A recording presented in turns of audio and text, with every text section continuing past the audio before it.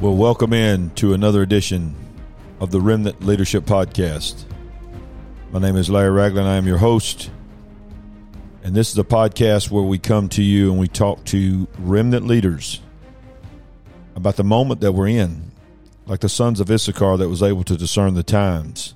We believe that everybody that's listening to this podcast sees himself as a remnant rising leader. And for this moment, we need to be able to identify what is going on around us, to be a voice and not an echo. So my endeavor is to come on this podcast and speak to you boldly and speak to you plainly about what it means to be a remnant leader in this moment. I believe it's the greatest time to be alive. It's the greatest time to be a leader in any way, shape, or form. So without further ado, let's get into this particular episode of the Remnant Leadership Podcast.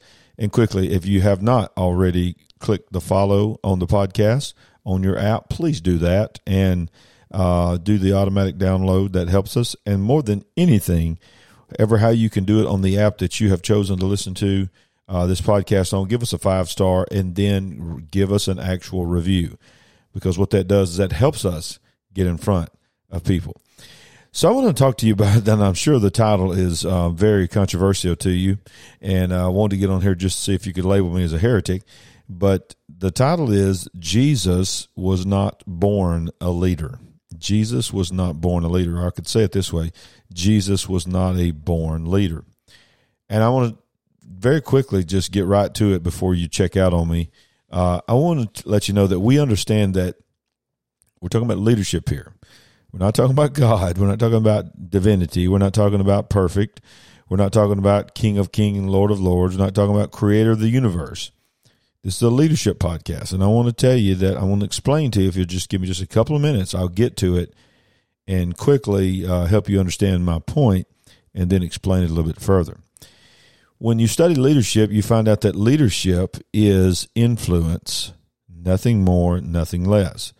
The absolute expert on leadership in our generation is, of course, Dr. John Maxwell.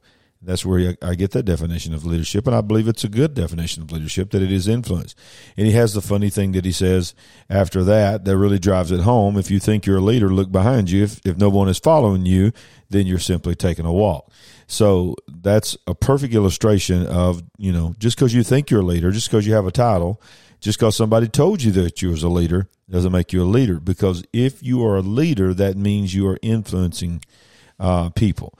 Now, that doesn't mean that you have great influence over hundreds, if not thousands of people. It could be one person. It could be your spouse. It could be your child. It could be your coworker.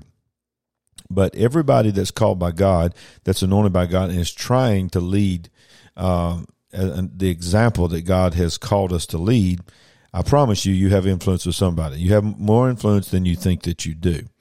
So with the working definition of leadership being influence, nothing more, nothing less, let's quickly talk about what I'm saying about Jesus. Now, of course, Jesus was, and is the greatest example of a leader that any human being has ever been.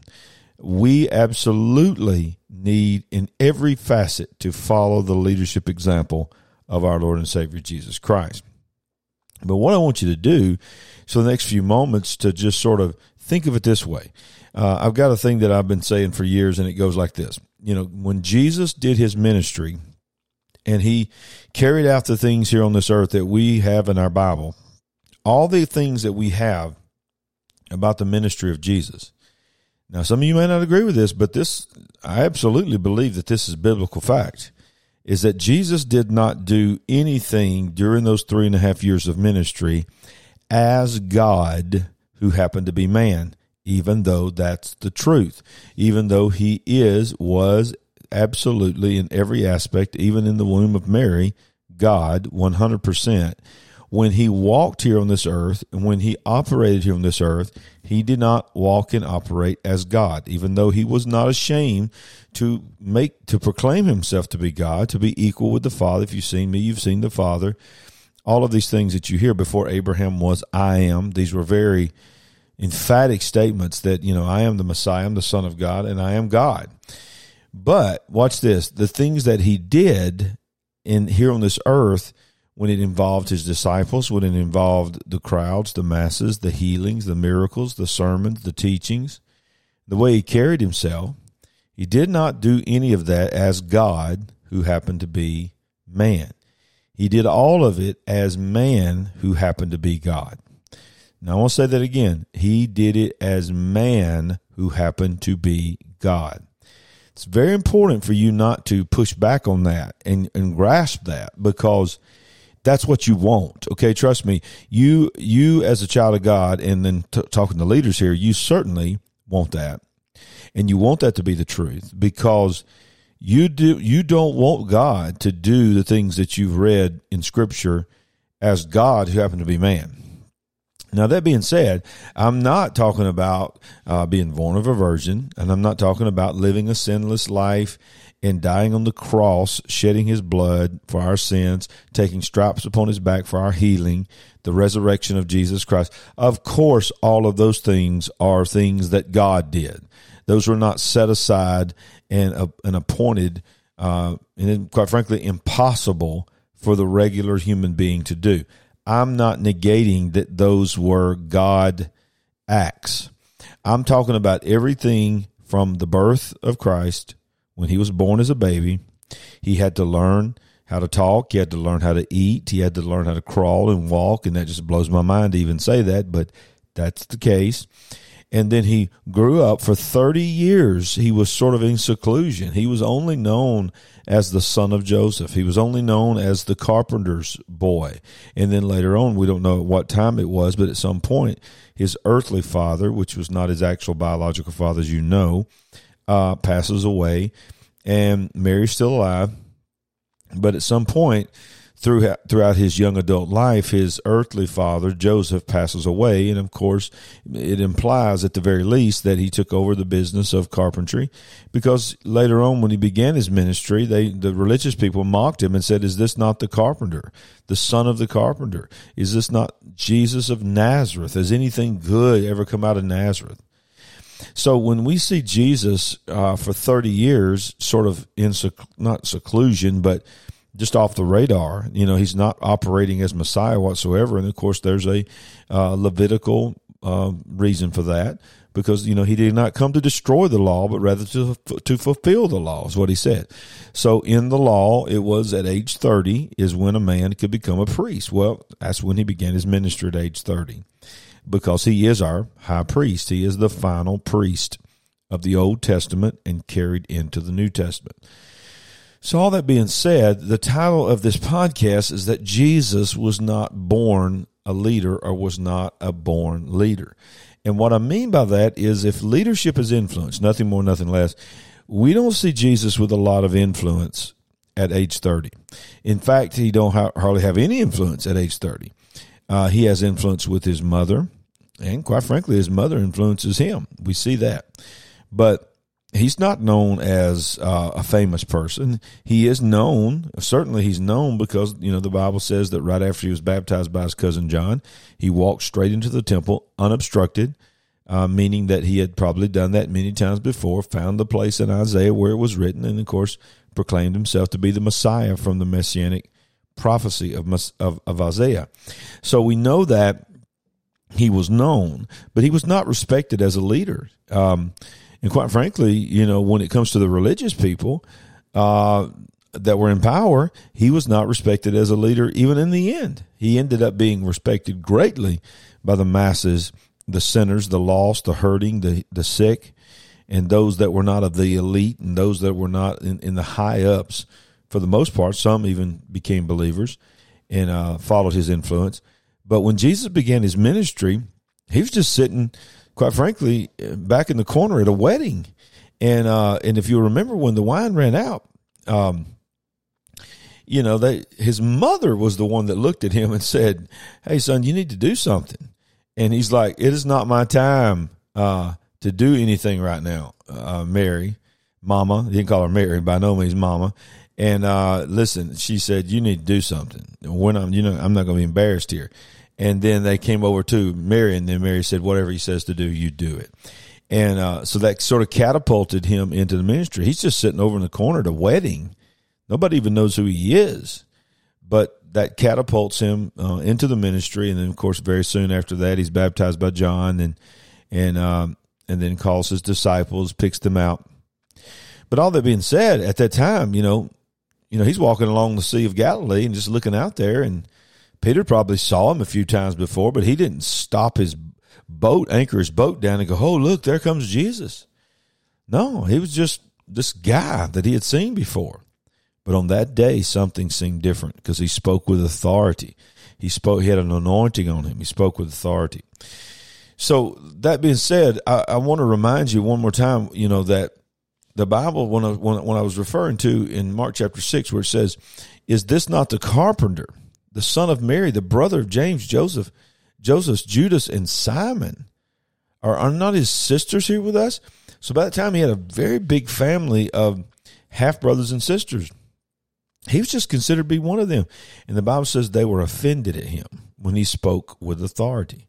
They were offended at him because he didn't have influence over them. And, of course, that's when he said, this is in Mark chapter 6, a prophet is not without honor except in his own country, among his own relatives.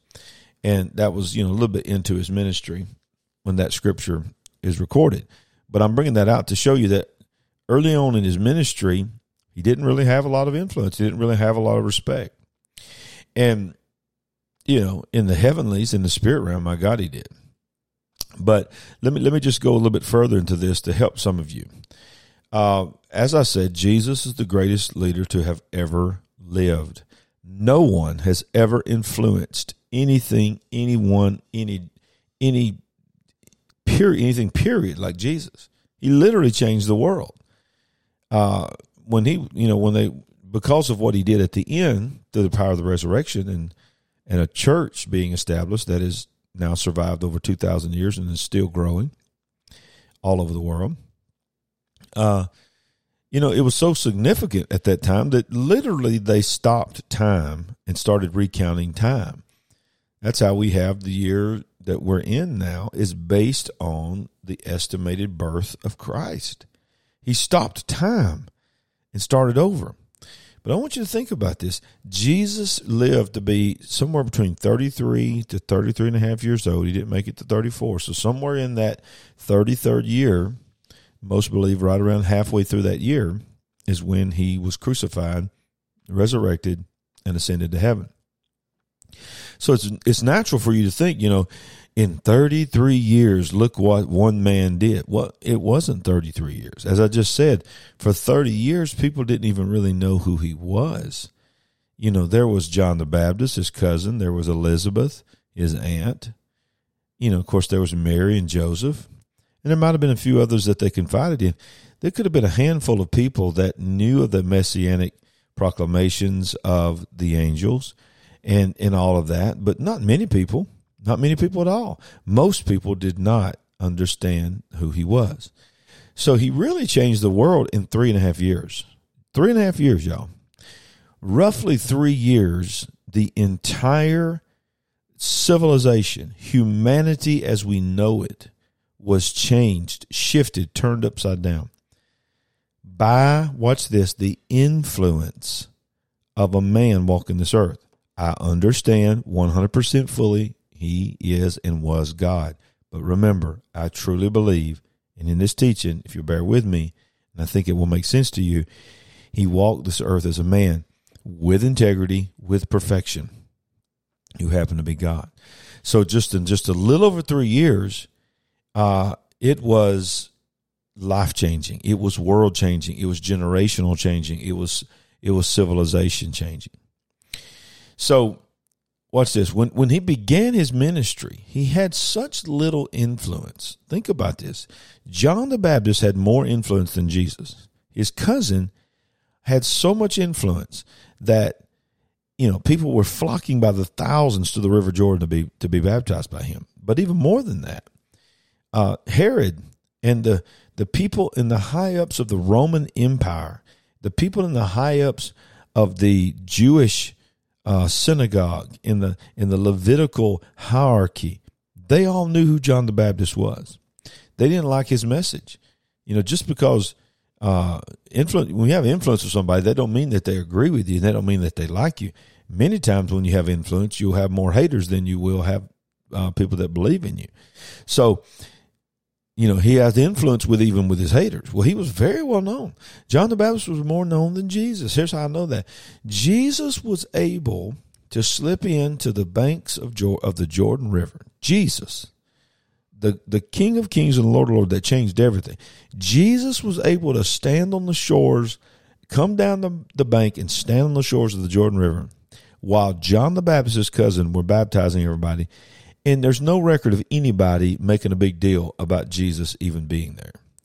In fact, the reason we even know that story, that he was even there, was because he did have influence with his cousin. He had influence with his cousin because all his life he had been told by his family, and I'm sure Jesus and him talked about it, is that he was filled with the Holy Ghost from his mother's womb, Elizabeth's womb, and he was called the one that would cry out in the wilderness, the forerunner. He was Elijah. He was walking under Elijah's mantle. He was crying in the wilderness. He was preparing the way for the Messiah. He knew his role. When he was baptized, he would say, "There's one coming after me, whose shoes I am not worthy to even the sandals are not even worthy to unloosen. I baptize you with water into repentance, but he's going to be baptizing you in Holy Ghost and fire." Well, he had seen Jesus many times before. He had been raised with his cousin. But that day he saw Jesus, who had very little influence at that time, standing on the bank. Nobody even really knew the significance of who he was.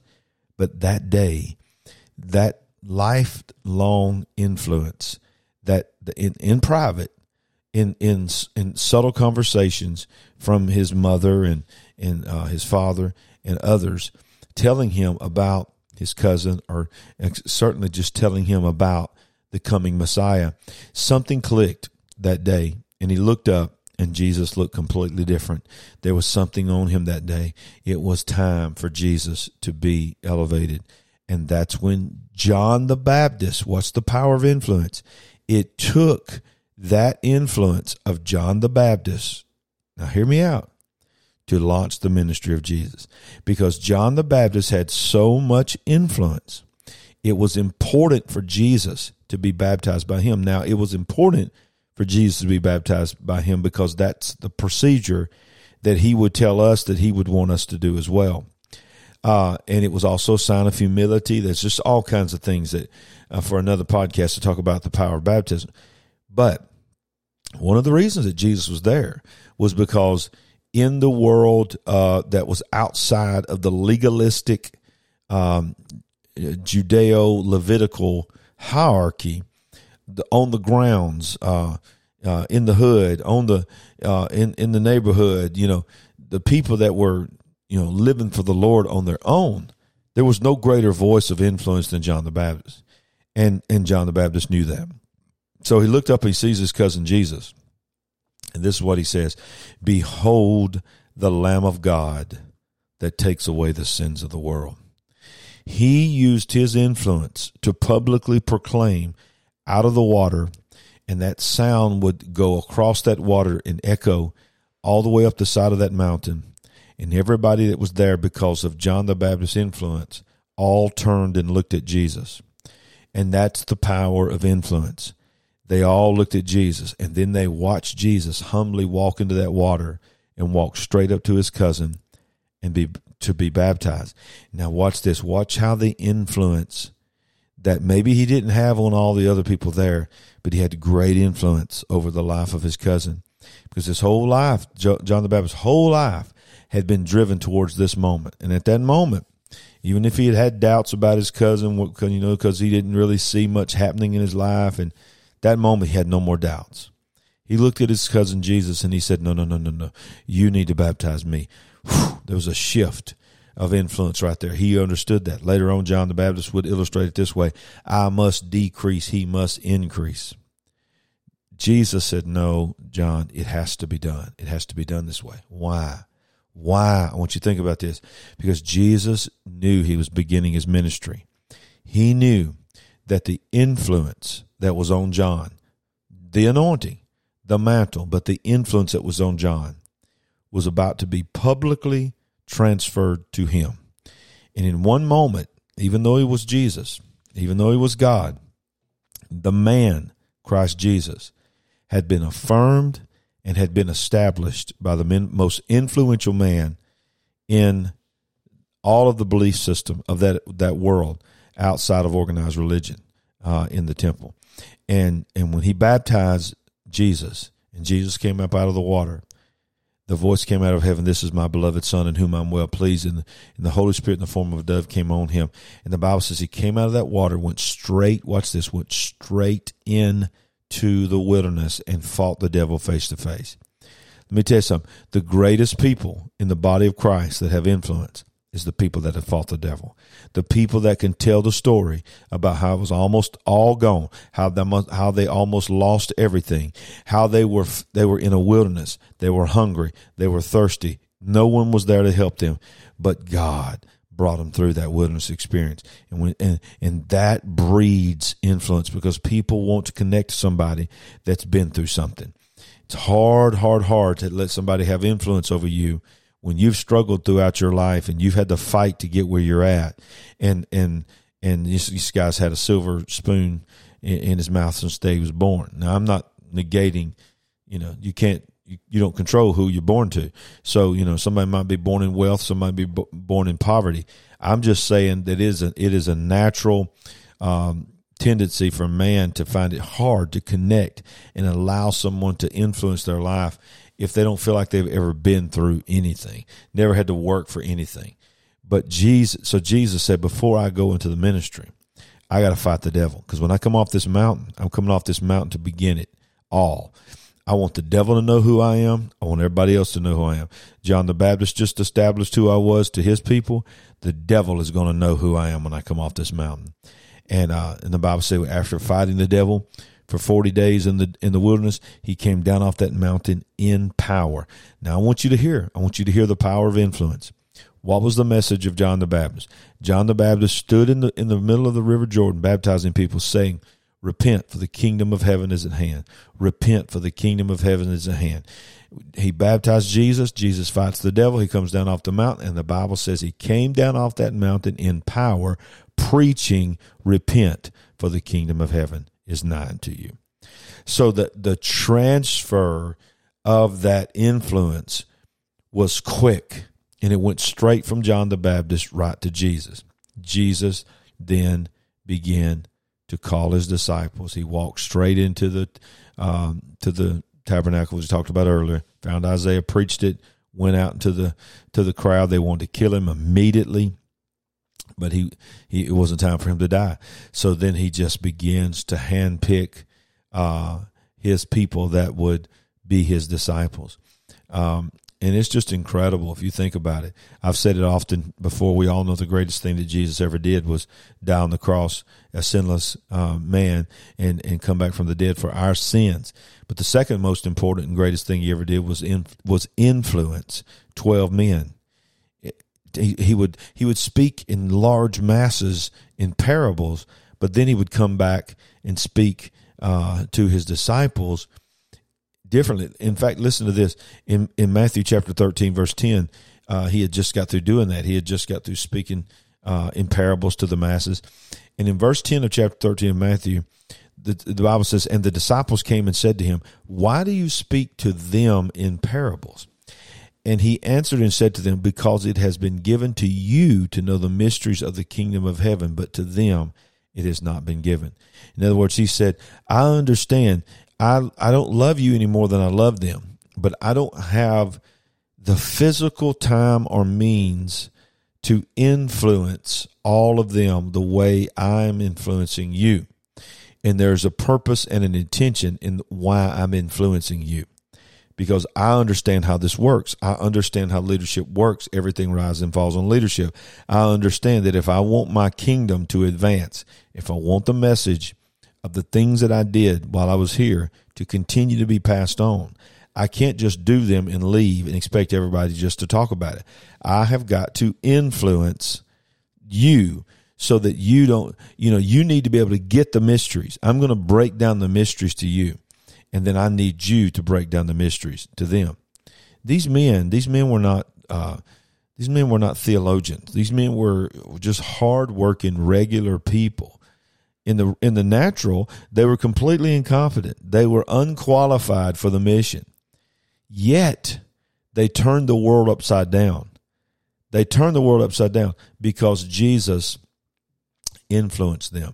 Now, Jesus influenced them to leave everything they knew and willingly lay down their life for him.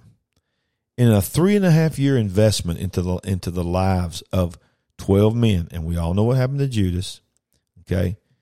But I'll tell you right now, that also teaches, don't you think Jesus knew who Judas was and what he was doing? But he was still trying his best to influence even Judas. But over 2,000 years later, people are still talking about this man Jesus because of a 3.5-year investment in the lives of others. Now, the man Jesus, I want to tell you something about the man Jesus. It's just incredible. Because of the influence that he poured into those disciples, and then, of course, the Apostle Paul and others that came along, that was the early church fathers that wrote the letters that became the Word of God. Because of the disciples, we know about Jesus, but I want to tell you something about Jesus. The man Jesus never traveled any more than 200 miles from his home. He never traveled more than 200 miles from his home. As far as we know, he never actually owned a house. We know he didn't go to college. He was not educated by the world's best in the natural, yet he changed the world forever. He did it because he understood the power of influence. Now watch this. I want to ask you a question. Well, if he wasn't born a leader, as I said in the title of this, how did he become an influencer so fast and so quick? It's because his whole life had been geared towards that. He walked in honor. He walked in humility. He walked in purpose. But he also grew in favor. You remember the one story that we have about his life after his birth and up to around 2 years old, and when they were fleeing their protection to Egypt from not being killed, with all the 2 and under being killed. The only other story we have in our Bible is when he was age 12, and we know the famous story where they had gone to the temple. Joseph and Mary had taken him to the temple, and they got through and they left, and they got to going down the road there in the caravan. They realized, both of them, I like to say it like this, they had a Home Alone moment. Instead of going, Kevin, I mean, Mary was like, Jesus. And she was like, she's freaking out. She's like, okay, I thought you had him. He was like, no, I thought you had him. So they realized that Jesus had been left temple alone. Oh yeah, I had to break the monotony there. Jesus was temple alone. You know, you get it? Home Alone, temple alone, home alone, temple alone. Well, they got back to the temple and they found him there, 12 years old, and the Bible said that he was asking questions of the priest out of respect, but he was also teaching the priest at age 12 because he's Jesus, okay? And the Bible says after that, it's just a simple statement. It says, and he grew, listen, he grew in favor with God and with man. So for 30 years, he was building a reputation from a humble place called Nazareth, which was considered to be a ghetto. But he carried himself. He built influence in the lives of others one-on-one. He didn't have mass influence, but he was one of those people that no one could say anything bad about. He had just served faithfully wherever he had been, waiting for the moment that all the years of humility and all the years of waiting would be released. And that's what he did. See, you can't be a leader without influence. And just because you have a title doesn't give you influence. And I think it's really ironic that nowadays that when people get on social media and they get on all these different platforms, and even the platform that you're listening to right now, they will call themselves influencers. And And I'm thankful that we have the understanding of the word influence. But I'm going to tell you something. Number of followers on Instagram, number of subscribers on YouTube does not make you an influencer. A true influencer is a leader. And a true leader pours his life into others. He's more concerned about helping others to achieve greatness than he even is himself. If he only thinks about himself, he's not a true leader. And I guarantee you, if you only think of yourself and you never think of others, I guarantee nobody's following you. They may follow you out of force because they know you're their boss, and if you don't do what they say, that they will be fired. But that don't mean they're following you. Just because somebody's doing what you tell them to do does not mean they're following you and that you have influence with them. But Jesus was such a man of humility and such a man of honor and faithfulness that immediately he was able to earn the influence of his disciples. Now, think about, this is what I'm talking about. This sums it up here. Mark chapter 10, verse 45 describes him. He says, "For even the Son of Man did not come to be served, but to serve, and to give his life a ransom for many." See, that's the key to being a leader. That's the key to being an influencer, is that you care about others. And let me tell you something. Make no mistake about it. If you've made it to the end of this podcast, you need to hear this. I absolutely believe that Jesus was born a leader. I mean, my goodness, he's the King of Kings and the Lord of Lords. He's the one that spoke to nothing, and nothing became something. In the beginning was the Word, and the Word was with God, and the Word was God. But I'm not talking about the kingdom influence and the kingdom leader that our God is. There's none as equal. There's no other God but him. But he chose to earn the influence that he had here on this earth. And if Jesus chose to earn the influence, put in the work, be faithful, show up, love people, pour into their lives, put others before himself, now how in the world do you think you could have influence and be a leader? Just because your daddy was a preacher, just because you were born into success, or just because you're a natural success, that does not make you a leader. No one is born a leader, but everyone is born with the DNA and the potential to be a leader and the mandate from God to be a leader. God wants you to lead. And if there's ever been a time that we need leaders, it is now. So, rise up, remnant. Rise up, leader. The world is calling, and the world is waiting. Lead like Jesus. Earn and get ready for the moment that is upon you, because it is here. It is here. It's time to step up. Know when it's your wedding in Cana. Know when it's time to launch your ministry. And I've got news for you. That time is now. Thank you for listening to the Remnant Leadership Podcast. Make sure you share this podcast. Give us a review. I'll see you next time. Keep your eyes open. Stay focused. And rise up.